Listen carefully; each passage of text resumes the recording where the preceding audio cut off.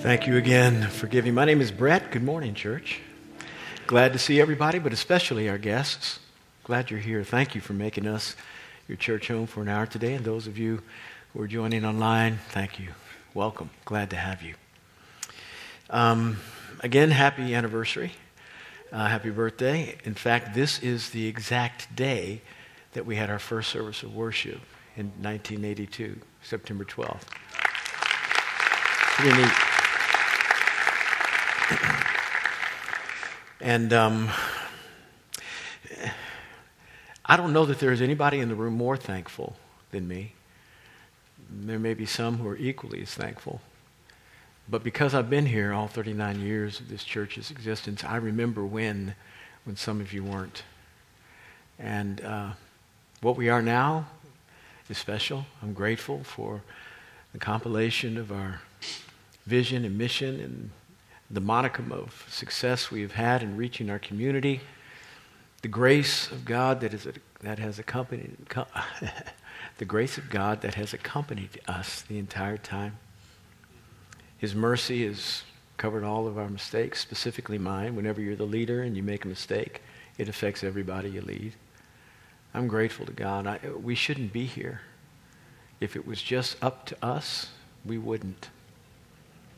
I remember all the things that didn't go as right as we thought. The 33 different locations in which we met before we found this as a home. And those are just the ones I can remember.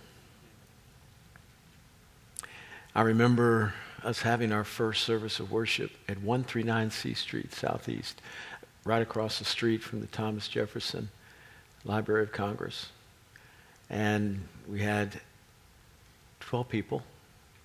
And that included 2 kids under the age of 4. 5 of us were ministers, and the other 3 or 4 of us were ministers because some of them were married. And the other 3 were workers that didn't have jobs. They had come from different cities in order to participate with us. And we tried to make it. I had raised my funds. When we took offerings, there was nothing to take. We offered, I'm being facetious, we all gave, but there was nothing there. And we reached college kids, so there was equally nothing there. I had raised my funds in order to participate in ministry.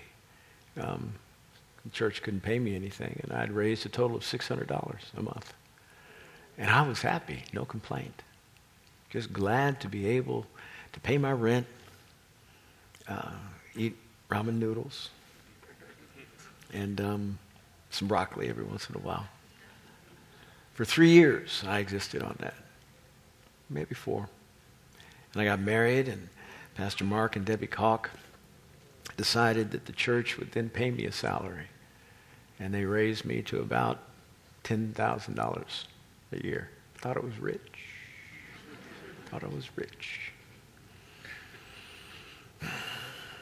We then went through some difficulty in that our parent ministry dissolved. We were about 180 people in 1989, November. And when your parent ministry, the organization under which you find your home, dissolves, it does have ripple effects in the congregations. And we were not immune to that. We went from about 180 people down to 75 by May of 1991, at which time Mark Kalk, the senior pastor, had a conversation with me that resulted in me being the senior pastor of the church and him resigning. That was a sad day because I loved my senior pastor and everybody else did too. But he felt like, at some level, that it was better for me to lead and that the church would respond. And they did. In May of 1991, we had 75 people, and I told them, I said, I can't fill this man's shoes. He's been your pastor for a decade. And everybody at that time was looking at one another every Sunday morning to try to figure out, are you going to be here next week? That's a really bad feeling for a church. It's terrible. We were falling apart, and nobody was happy. And I told the church, I said, I can't fill his shoes. He's been your pastor for a decade. He's my pastor. I said, so if you'll give me 3 months, I'll try to figure out how to create some programs and do some classes and give you some kind of confidence in my theological base so that we can move forward. I'd never rubbed together a series of sermons more than 2 weeks. Being a campus pastor is very different than being a pastor. I was caring for college kids, not running a church. I didn't know what I was doing. I had no clue. So I said, give me 3 months. And so they gave me 3 months, and I had successfully grown the church from 75 to 53. People voted with their feet. And these 53 were now more disillusioned than the 75 3 months earlier, because more of their best friends were leaving. And I'm sharing this story with you, not for you to go, oh, poor Brett. No, to let you know how grateful I am that we got here, because we shouldn't be here. Those 53, many of them hung in here with me. I couldn't preach. I was reading my sermons. I was reading them. So boring was it that one of my friends that we later planted in Orlando, helped to plant with Bethel World Outreach Center in Nashville, Tennessee, Tim Johnson, who was a part of our congregation for a decade. We sent him out to Nashville to help pastor that church, and then they sent him along with us down to Orlando. His wife would come to church, and she told me later the conversation she would have on the way home with her husband. He can't preach. He reads his sermons, Tim. Don't we need to go someplace else? Tim said, we're staying here. And I was terrible. I was terrible. But they hung in here with me. Darrell Green and his wife hung in here with me. Horace and Wendy Ward, Donald Jones hung in here with me. And I don't know why. Later they would tell me, we thought you had potential. No, we weren't getting fed very well, but we thought maybe if we hang in here long enough, he might grow into something. The puppy feet kind of mentality.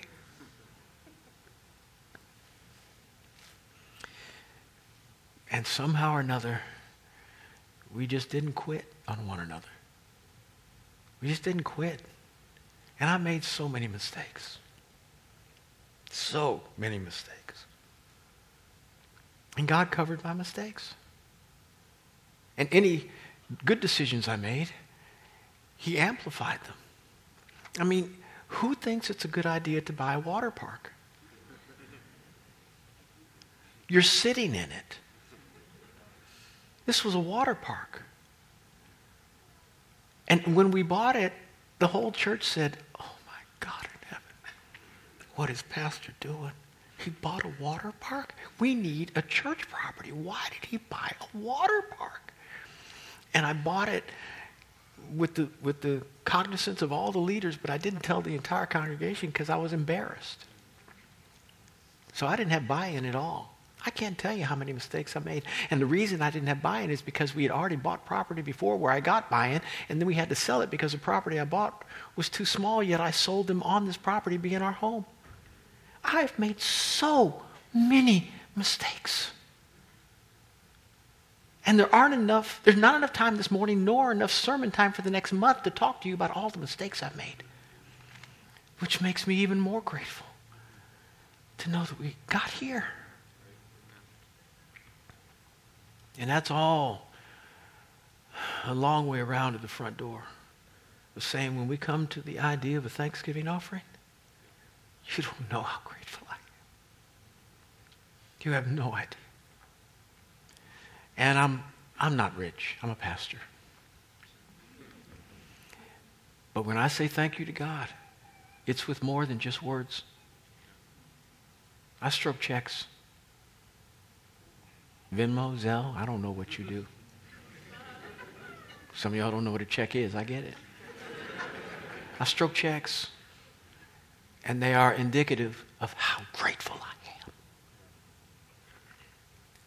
You may not have been with us through much of our journey. You're brand new. You come in and you see all this, you think, wow, what a great church. We weren't always this. We were at the mercy of different places that would give us opportunities to meet on Sunday. We would rent from hotels, basements of churches, community centers, elementary schools, junior highs, senior high schools. You name it, we met in it. And though you may be just new and participating in whatever modicum of success this appears to be for you, though you may not have been with us through our entire journey, you do have things for which you are grateful. At least you should be grateful, because God has treated you extraordinarily well. Much better than you deserve.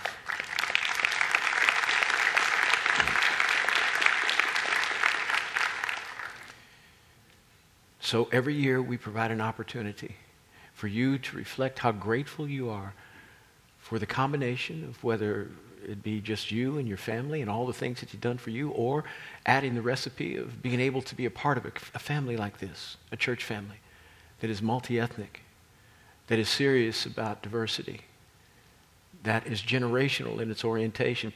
A good 15 to 20% of my staff grew up in this church. Some of them were 11, 10. Some of them were born here. And most people who grow up in church, at least this is what Barna tells me, who's a sociological kind of preacher guy who surveys churches and gives you the climate, the temperature of the congregations around the world, especially in America, and that millennials are leaving the church in droves. Okay? Not so much here. They're staying in crowds. I am grateful that we're able to have a mentality that he's developed in us that is not territorial, that is not trying to figure out, I got my spot and I'm going to preach as long as I can and y'all need to get yours. I got mine, you get yours. I'm trying to hand it to them on a silver platter, because that's what daddies do for kids. They build an inheritance and give it to them.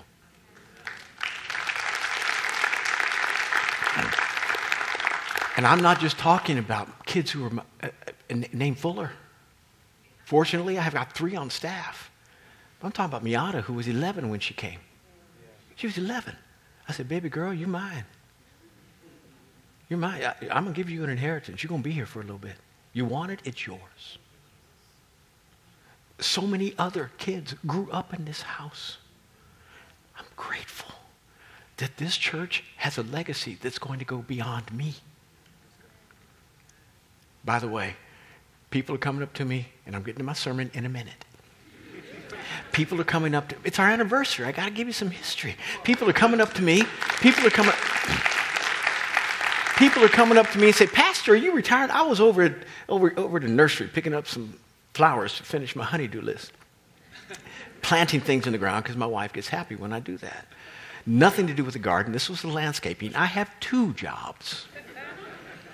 And I saw somebody from the church. And it happens all the time. I can't go out.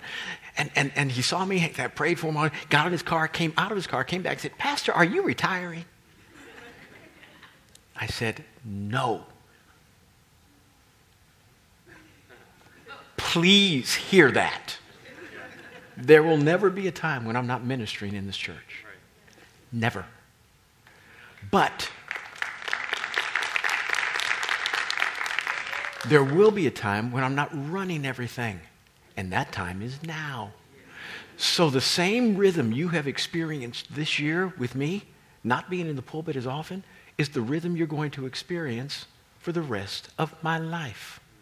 I'll preach 12 to 15 times here, but my responsibilities are at a different level, whereby I've got to care for all of our churches that we planted and the ones that we will plant in D.C. Secondly, how long should I stay? I mean, arguably, I'm getting better at what I do, so it doesn't have anything to do with competency. I've taken all the experience that I've gotten over the last 40 years of ministry and brought them into a body that feels 30, though it's 60. And so I can do a whole lot more with less than I've ever been able to do. I still got it. That's not the issue. The issue is, even though I've got it, should I use it? When other people can do this as well as me, not the same, but as well as me, when they can't do what I can do in other places. It would be poor stewardship if I continued to stay in a spot when somebody else can do it well, when I can do some stuff they can't do well. They can't oversee all these pastors. They can't plant these churches. I can. My responsibilities change now. But I still call this home.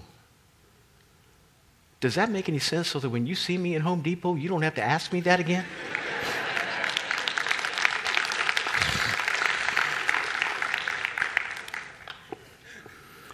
My point is, when I come, being in the beginning, coming here to what it looks like today,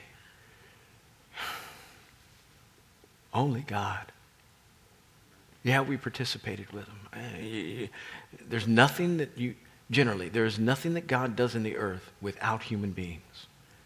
But he does it. And whatever has happened here that's good has been because he has done it, not because we have done it. Yeah. And for that, there were so many obstacles to our progress. And me being the primary. I come to a Thanksgiving offering saying, God, how much can I give you? How much can I give you? Now, because I've been here all 39, that's how I feel every day. But there are things for which you should be grateful in your own personal life. That when we come to a moment like this, you're able to say to God, thank you. How much can I give you to let you know how grateful I am? Do that next week. Turn with me over to the book of Ephesians.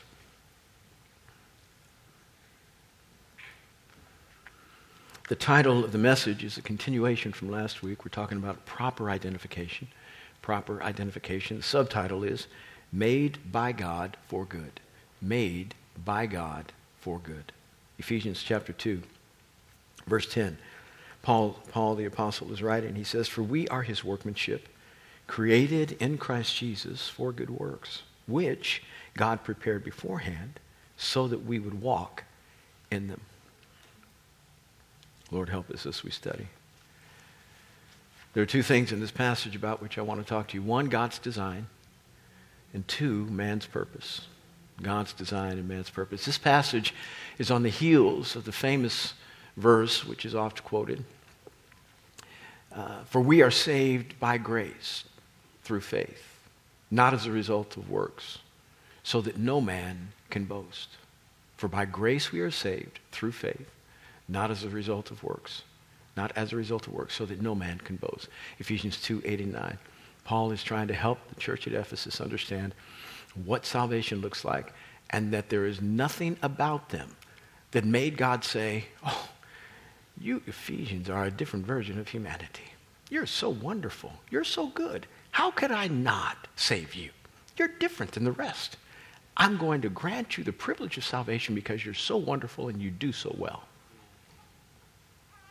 No person gets saved as a result of good works. No person gets saved as a result of thinking that they're good.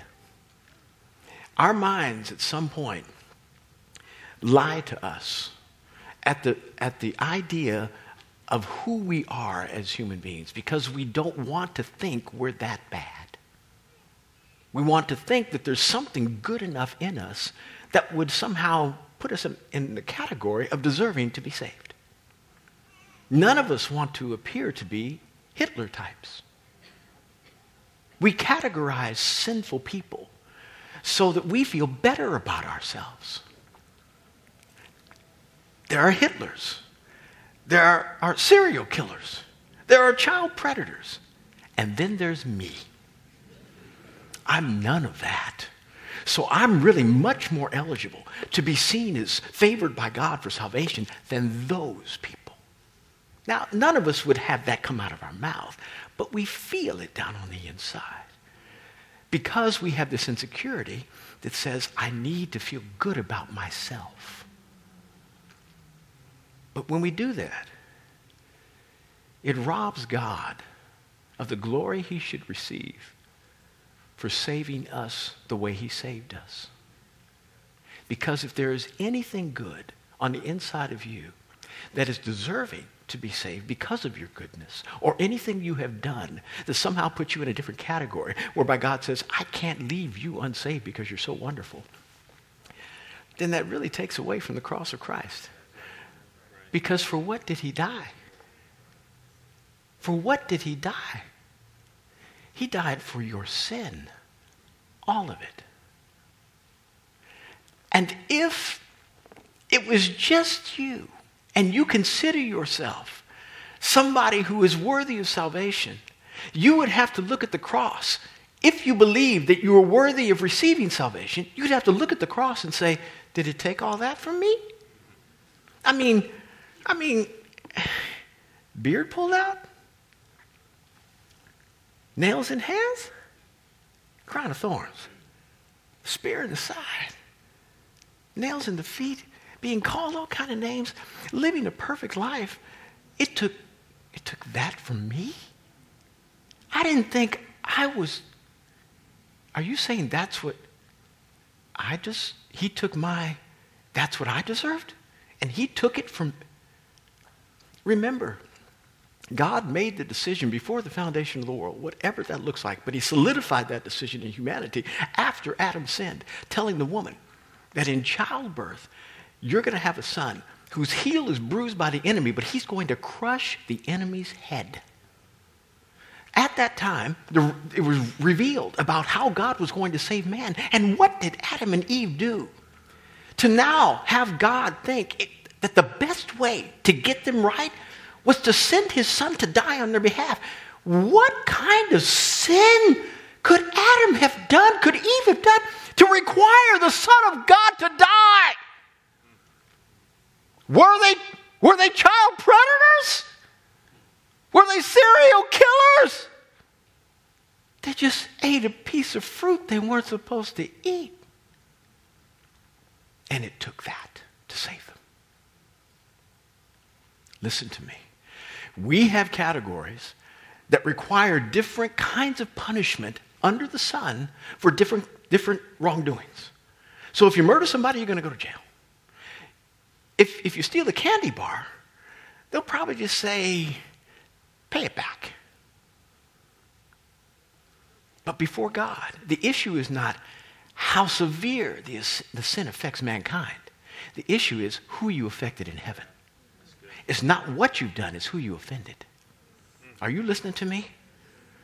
So disobedience is seen as the same for my God. At whatever level we disobey, the same.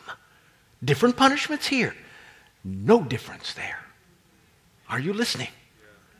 Thus, your sin, my sin, cannot be fixed by one good deed or a bunch.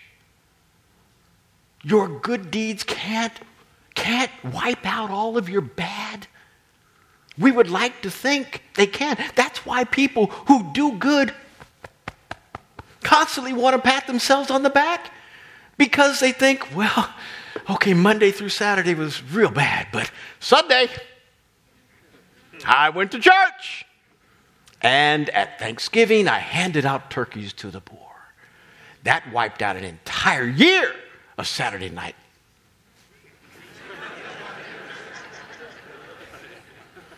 They want to feel like, okay, I've atoned for myself. But there's no way that can happen. No way.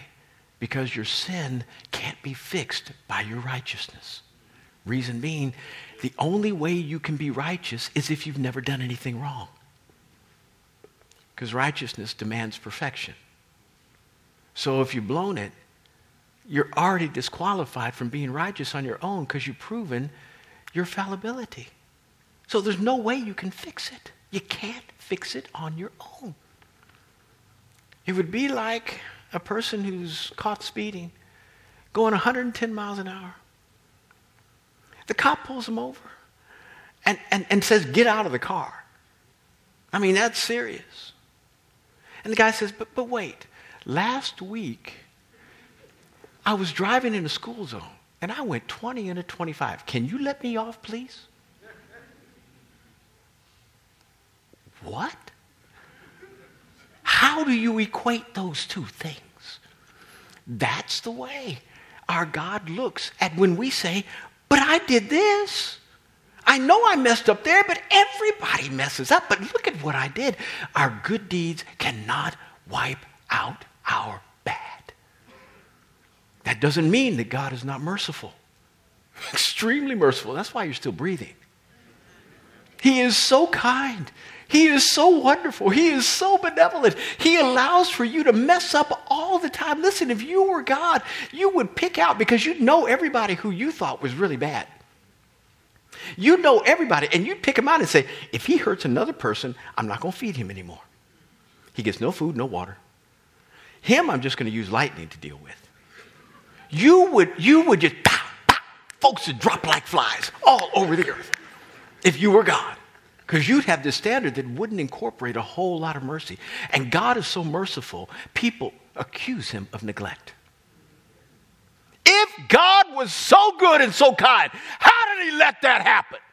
Was he sleeping on the job? They accuse him of neglect. Be careful. Because as soon as you begin to accuse him of being neglectful on something that you consider needed to be judged, please remember that same wonderful God has been neglectful with you.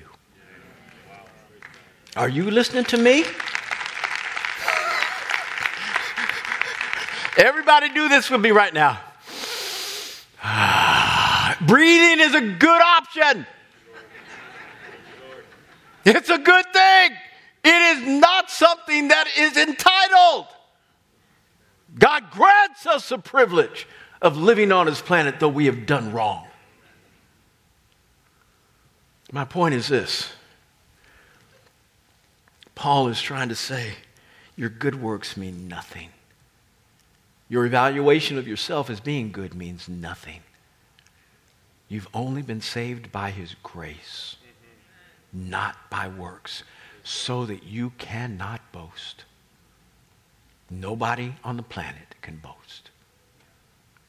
But he does say your good works amount to something, just nothing with respect to salvation. They mean something, but nothing with respect to you getting to heaven. He says, for we are his workmanship, which is not to be confused with you're a piece of work. Though you might be, as well as me. Because we have so many issues, don't we? So many issues. Why is discipleship needed? Because all of us have issues. If it were only about salvation, Jesus would say, go into all the world and get people saved. He didn't say that. He told the disciples to go into the world and make disciples, which includes salvation. But then disciples means this: make people into disciplined followers, so that when people see people who love me, they won't see them as a piece of work. They'll see the workmanship I'm designing. Are you listening? Here, Paul is saying, you got saved by grace, but now you need to submit to the process of God redesigning you, fashioning you. I've talked to church planters, and I've helped with that, in that I came here to help plant this church. I wasn't the primary, I was a helper, but I know what it's like to be a part of a church plant team. Not easy. Not easy, especially in D.C. All I can say is, bigger the trial, bigger the city, bigger the pie, bigger the devils. That's all I can say. And God didn't have much to work with in me. I mean, I wasn't mature enough to handle spiritual warfare. I didn't know what I was doing. So, but I know what it's a part. I know what it means to be a part of a church plant team. I also know what it's like to try to resuscitate a church. I'll take the difficulties of the church plant team. At least all those people have hope and aren't mad. The people over here that you try to resuscitate are disillusioned, disappointed, angry, fearful, insecure, and manifesting all the above regularly. I'll take that over there rather than this. Knowing that to be the case, I am so amazed that God chooses the reclamation projects the resuscitation projects called you and me. That's all he's got to work with. We are houses that have a sign put out in front that say condemned. Don't walk in, something might fall on you. There's nothing spiritually that can exist in that house that is helpful. The structures that have been built are not supportive to life. Do not go in there, you might get hurt. That's what we were. All God had were resuscitation projects, reclamation projects. And our job is to go from being a piece of work that looks like Adam to made in his image, his workmanship that looks like him. And this is why he says, for we are his workmanship. We are supposed, listen, when you walk into a place, people ought to see you as Jesus Christ manifests in you, not just you. You are being created in Christ. Two ways I'm going to describe this to you. One is a little less religious, and the other is all Scripture. When people drink substance that is influential,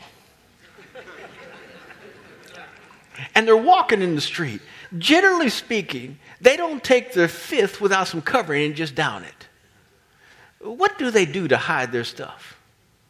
A brown paper bag. Jesus is your brown bag.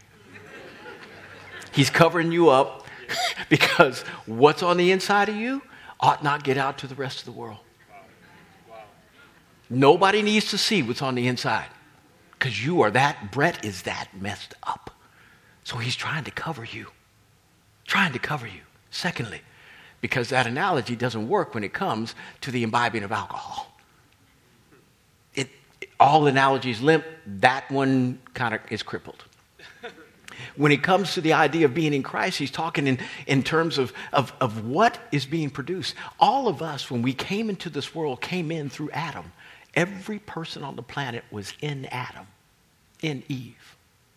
And Adam and Eve could only produce what they were. And what were they? Sinners.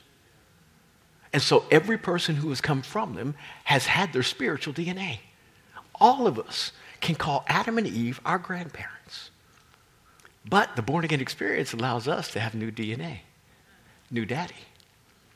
We are no longer just in Adam. When we're born again, we are in Christ. Are you listening? What that gives us the privilege of is having new identity, a transformation of character and mind and thought and deed. We are being his workmanship. We are created in Christ. We are new creations. We don't have to submit to the old anymore. Our thought processes, our tendencies, our insecurities, our fears, everything that was old has now passed away, and we are being redesigned by God. The challenge is for us to display that to the world so that they don't see what's on the inside of the brown paper bag. That we are completely covered. I know who Brett isn't. But when Jesus is manifest in Brett, wow! There's something that happens. And when you spend time with God, when you get in this Word, when you begin the transformation process through the born-again experience, and allow the process of discipleship to have its perfect work on the inside of you, you are formed differently. People see you coming into work and they don't know what it is, but they just kind of, why are you happy when everybody else is sad? We're scared to death of COVID, literally, people dying. But you seem to be confident every day and have this joy about you. What is it about you? There ought to be a smell on each one of us when unbelievers come and experience us. Paul said in 1 Corinthians chapter 2, somewhere around 14, for we manifest the sweet aroma of the knowledge of Christ in every place. What do you smell like when you're around others? There ought to be something whereby they distinguish you differently than just your Ralph Lauren. you ought to smell something. Smell like something. Do you know the high priest and all the people who would serve in the temple in the Old Testament, they had to go into the place of service, the tabernacle or the temple later. And there was an incense bowl, a place where they would literally burn incense. And this incense had a recipe that could only be used in the sanctuary. Couldn't be used any place. You could not buy this at Nordstrom's. Only in the sanctuary. So that when the priest went in to do his worship and he burned the incense, that incense would waft through his clothes, in his hair, in his turban, shoes. And when he came out, he smelled like nobody else in the entire nation. Nobody else in the nation. And everybody knew this. He's been with God. He's been in the presence of Almighty God. Anybody say that about you? Can they just, ooh, I ain't never smelled that before. I don't know, what is that? What is that fragrance coming from your life? Glad you asked. Can they tell that you've been in the presence of God? Is the discipleship process, is the formation of Christ in you coming out to such a degree whereby other people can see what you're made for and who made you? The design of God in your life? Can they see it? Is there something different about you? This is what Paul is trying to say. It's not just about salvation. It's about who you are here and how he remakes you in his image. For we are his workmanship, created in Christ Jesus for what? Good works. This is where the works come in. Works cannot commend us to be righteous, but he makes us righteous as a result of the works he did. Meaning the work of living his life perfectly on the planet allowed him the privilege now to be the only one qualified to take everybody else's punishment who has committed sin, because no other person had done that. And now, just as Adam was able to transfer all of his spiritual DNA to everybody he birthed, now Jesus was able to transfer all of his spiritual DNA to everybody he birthed. And so now we can have righteousness not as a result of doing, but as a result of new being. Are you listening? Because this is some good stuff. I may not be presenting it very well, but it's good stuff. You get this it's transferred by belief. By faith, you become brand new. Now, as a result of being brand new, you have to do brand new. This is where your works come in. Your works are those that prove what God has done on the inside rather than trying to qualify you to get to glory. We are his workmanship, created in Christ Jesus for good works. So we do what we do to glorify him, to advance his cause, and to be a good witness of who he is on the planet. This is how life ought to be done. That's what our lives ought to say to everybody. So I need you to do good works, but only with the realization that they have nothing to do with your salvation, but everything to do with your witness. Good works must be done. Jesus said you would know them by their fruits.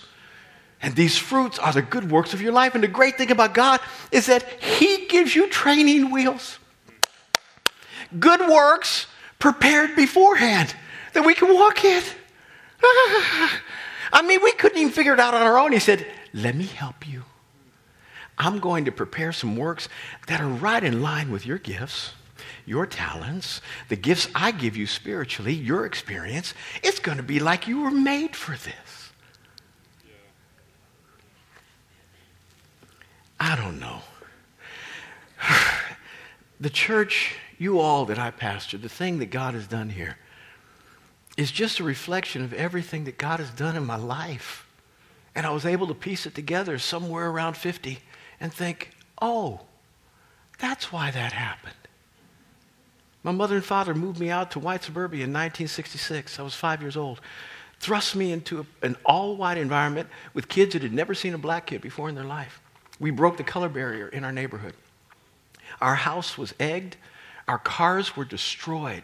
Mama used to take us to school every morning. We came out one morning, car was undrivable. Slit tires, took a sledgehammer to it, tore out the seats, windows busted, totaled. Beautiful 64 cherry red, cherry orange ragtop Mustang. Gone. Everybody knew my first name at school, but I never heard it. I got in fights, and every day I'd come home. I don't like it here. Can we move back to the hood, please? I know it was dangerous there, but this is worse for me. Can we move back to the hood? I didn't say it like that, but that's what I was saying. Can we move back to the other house? I said, baby, it'll be all right. Just forgive him. Just forgive him. Love him. That's what Mama would tell me. And Daddy would say, you're going to be okay. I didn't know that would translate to this. I had no idea that reconciliation would be deposited on the inside of me so I could take people groups that were disparate and angry at one another and figure out a way to bring the gospel to them so that they could be one and not two. I had no idea.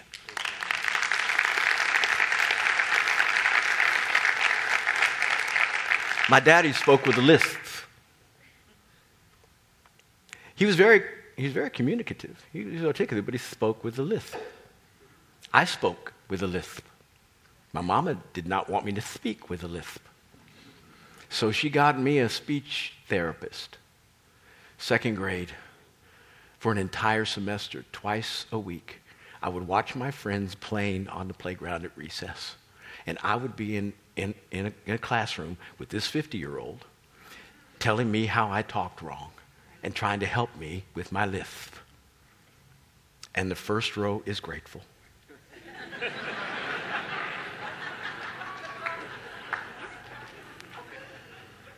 You get my point? I had no idea that I'd be talking for a living. Are you listening to me? There are so many things I can look at in my past and say, Lord, I didn't, good works prepared beforehand that I couldn't have mapped this out. I couldn't. And God is so particular that he will do that for you. This is the beauty of our God, that he can listen to all 8 billion people on the planet cry out without letting one distract him from another. That's the beauty of our God. I can't do that. When my children came to me and I said, we're going out to dinner, and they would begin to shout, which restaurant? One at a time. One at a time. I can't hear you all at the same time. One at a time. God's not like that. He can care for you particularly while he's caring for everybody else at the same time. And he can craft good works for you that you can literally walk. You don't even have to run. And it's kind of like those moving walkways in the airport. You're walking, but you're walking faster, though your walk isn't any faster. That's what God does with his grace. He puts you in places where now you're walking, but you're moving ahead so much. Boy, I'm glad I got on that walkway. I'm faster to my destination than I would have been if I had just stayed on the regular pathway. That's the kind of work he does. And you wake up and you got a church of 7,000 people, and you're just sitting there thinking, how'd this happen? How'd this happen, God? How'd this happen? That's at Easter. That's how many we have at Easter. Not on a given Sunday.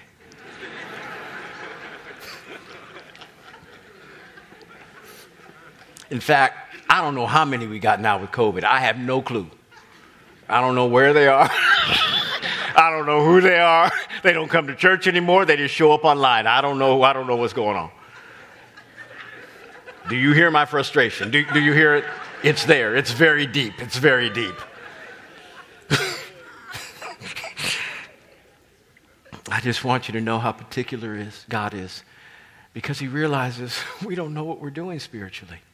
We have no clue. And the only way we can be productive is if he says, let me put you on a moving walkway, because you'll never get to your destination fast enough. You're too slow. You're just too slow. That's the grace of him providing works beforehand that we could just walk in them. He's designed you a certain way. He's made you and given you an identity that should be wrapped up in him. Yes, people will know you individually for who you are, but they will define you by your Christianity. if you allow his design to be yours.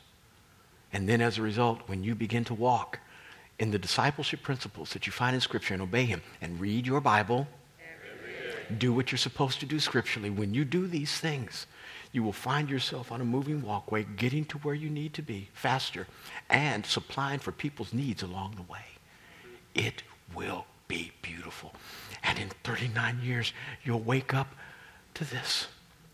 Oh, you won't be a pastor. I'm not saying that. What I'm saying is you'll wake up to a greater version of fulfillment than you ever thought possible. I never thought you'd be here. I never thought anybody would want to hear what I have to say as there are people who do now. Never. I didn't think I was that good. And I still don't. I think God just blesses my voice to make me sound better to you. I really do. I really do. I don't think I'm that good. There are so many others who can preach the paint off the walls. I'm not trying to be the best preacher. My goal is just to be a really good Christian. And as a result of my Christianity that I live, which is imperfectly, I then minister out of the fruit of it as being a good husband, a good father, a good friend, a good pastor, a good civil community member. I do those things well and represent Jesus. Somehow or another, it makes my voice relevant and strong even when I'm 60. When it should be declining, I'm getting better at what I do. And it doesn't make any sense. Last week, in the first service, I preached the best sermon I preached in years. And I think, oh, that was fun, God. That was really good. But it has nothing to do with whether I need a confirmation of staying in this spot. It has everything to do with saying, okay, you're making me better so that my voice can be heard differently with less work and your effort added to it. And I'm grateful for that. So that maybe at 70, I'll even be better than I am at 60. And thus, I'll be able to reach more people with less effort because the walkway will be moving faster. This is what our God does. Get on it. Let him begin to form you. Let him do the uncomfortable thing. Let Christ be seen in you, smelled in you. When, in those environments when you want to give people a piece of your mind, give them a piece of your heart. Let Jesus be formed in you like that, so that when you want to manifest, you don't. Jesus comes out. Wrap yourself in that paper bag. Father in heaven, bless these folk. Pour out your grace on them. Empower them to live the way they should.